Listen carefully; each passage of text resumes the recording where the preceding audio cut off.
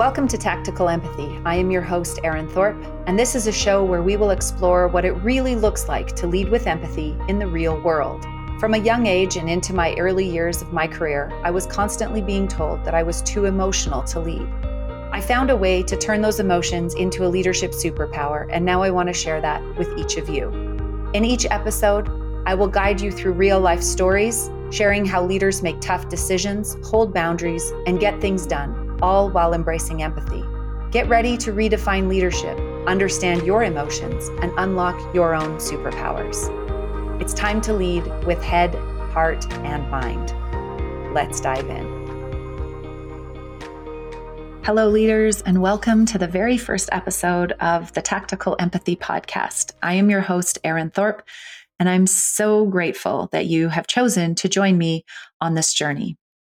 Now, I want to start with this notion that we're all leaders because I truly believe it.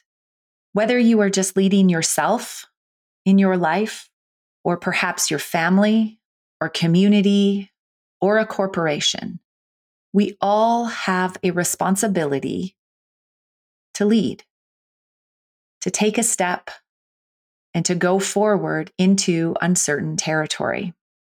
So this podcast is all about empathy. And specifically, empathy in action. Because I do believe that there is a general understanding of what empathy is, but many of us don't know what it really looks like in action. And I believe that empathy, which is all about understanding emotions, is crucial to our effectiveness as leaders. So as our jumping off point today, I want to start with my story. I want to share with you how it is that I got here.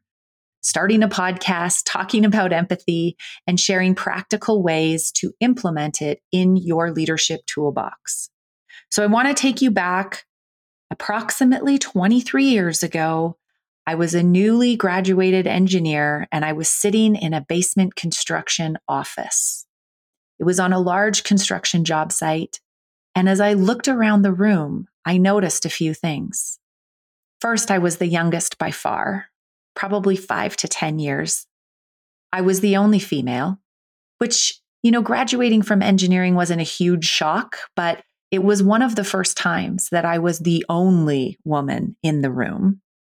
And I noticed I was starting to feel overwhelmed, and not overwhelmed from a work sense, but overwhelmed from an emotional sense. You see, this was a tense meeting, as construction meetings can often be, because a lot of things don't go as planned on construction sites. So I'm sitting in this meeting full of men talking about important, big issues, all trying to advocate and fight for what they believe to be right. And as I'm sitting there, I'm noticing this feeling rise up out of the pit of my stomach, and it starts to fill up my chest. And pretty soon I can't hardly even take a breath. And then I notice the tears just start rolling down my face. To say I was embarrassed would be an understatement. I was mortified. I could not believe that I was crying in front of all of these men in a professional setting, and yet I couldn't stop it. So after the meeting, my manager takes me aside and just says, "Erin, you got to toughen up. This is how construction is. There is no place for emotion here. You need to find your game face."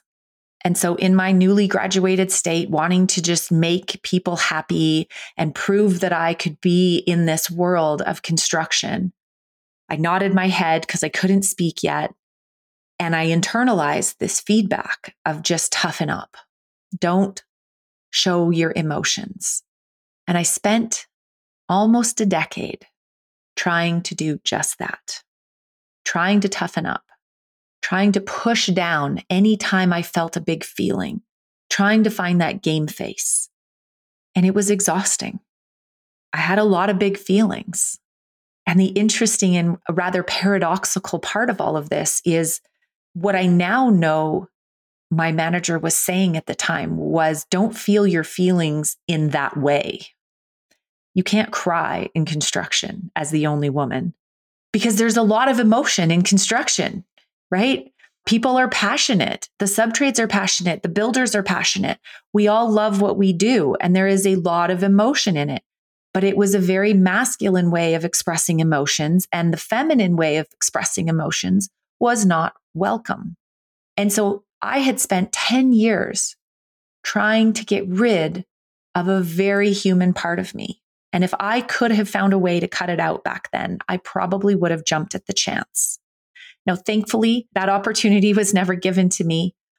I did move around a little bit in my earlier career days, trying to find that place where I could fit in, where maybe I wouldn't feel quite as much, or maybe I could have a game face.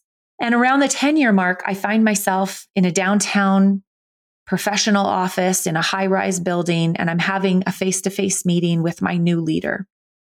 And as we're talking and getting to know one another, he said something to me that changed the course of my life. He says, you have a real gift. You see things and feel things that others don't. And I know that I don't see or feel what you do. And in fact, I'm not even as aware or in tune with what's going on with the team as you are. He said, I really need your skill set. I would like to lean on you to really help give me that perspective and to help me see these things that I can't see. To say I was stunned is an understatement. I didn't know what to do. I had spent 10 years trying to get rid of this thing, and he just saw it in an instant. And not only was he telling me it was okay, but he's saying he wants to leverage this, that he needs this on his team. I didn't know what to do. Was this really a gift? I mean, I had been told for 10 years that it was my greatest weakness, that it was going to be the reason that I didn't make it in this industry. And now here all of a sudden, it's a gift. It's a superpower. So again, I'm stunned. I don't know what to say.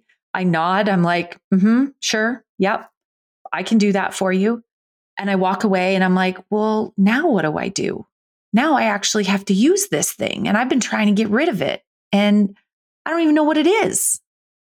So I spend the next few years figuring out how to navigate this world that tells me that I shouldn't feel and I shouldn't be emotional, but yet has responded positively to my ability to understand feelings.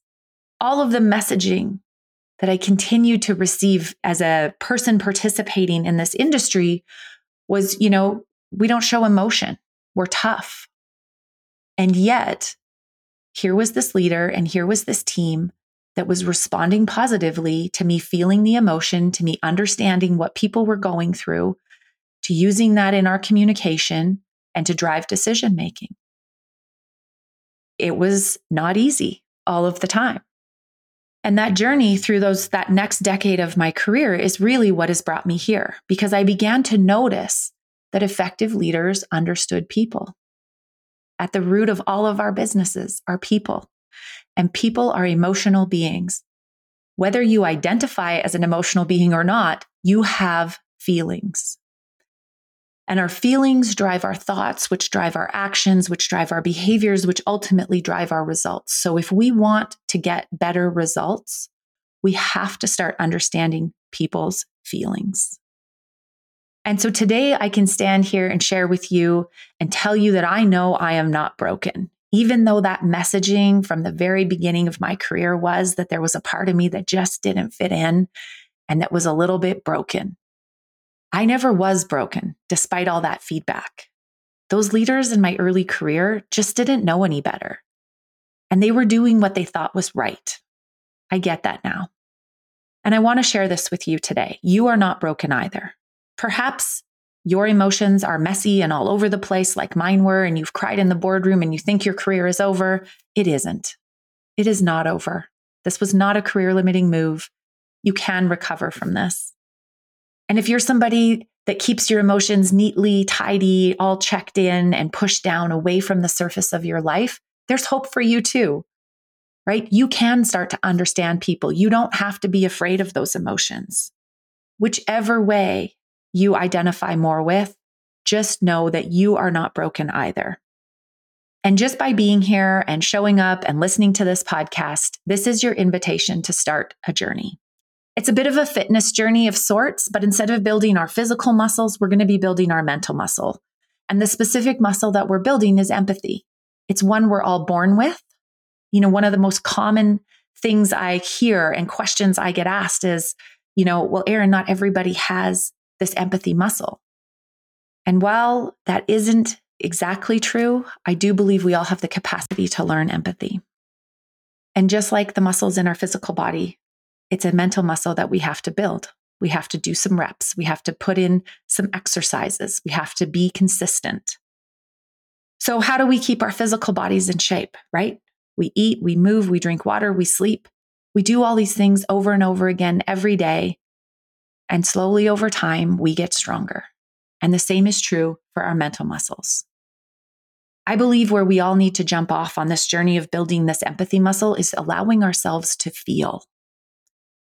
The closed up, buttoned up person and the messy, emotional person are experiencing symptoms of the same root problem, the inability to feel their feelings. So here's my invitation to you. Every day while you are doing one of your morning routine tasks, maybe it's brushing your teeth, maybe it's taking a shower, maybe it's while you're standing there waiting for your coffee to brew. I want you to take a few moments and just check in with yourself and name what you are feeling. Give that feeling a name. Say it out loud, acknowledge it. Today I feel grief. Today I feel sadness. Today I feel joyful. Today I feel excited. Whatever that feeling is, just name it and see it for those few moments while you complete that task. And you don't have to do anything more. You don't have to do anything else with that feeling, but just simply acknowledge it and move on with the rest of your day. Over the course of the podcast, we will talk about how to move through the feelings and how we can leverage this new awareness. So stay tuned for future episodes.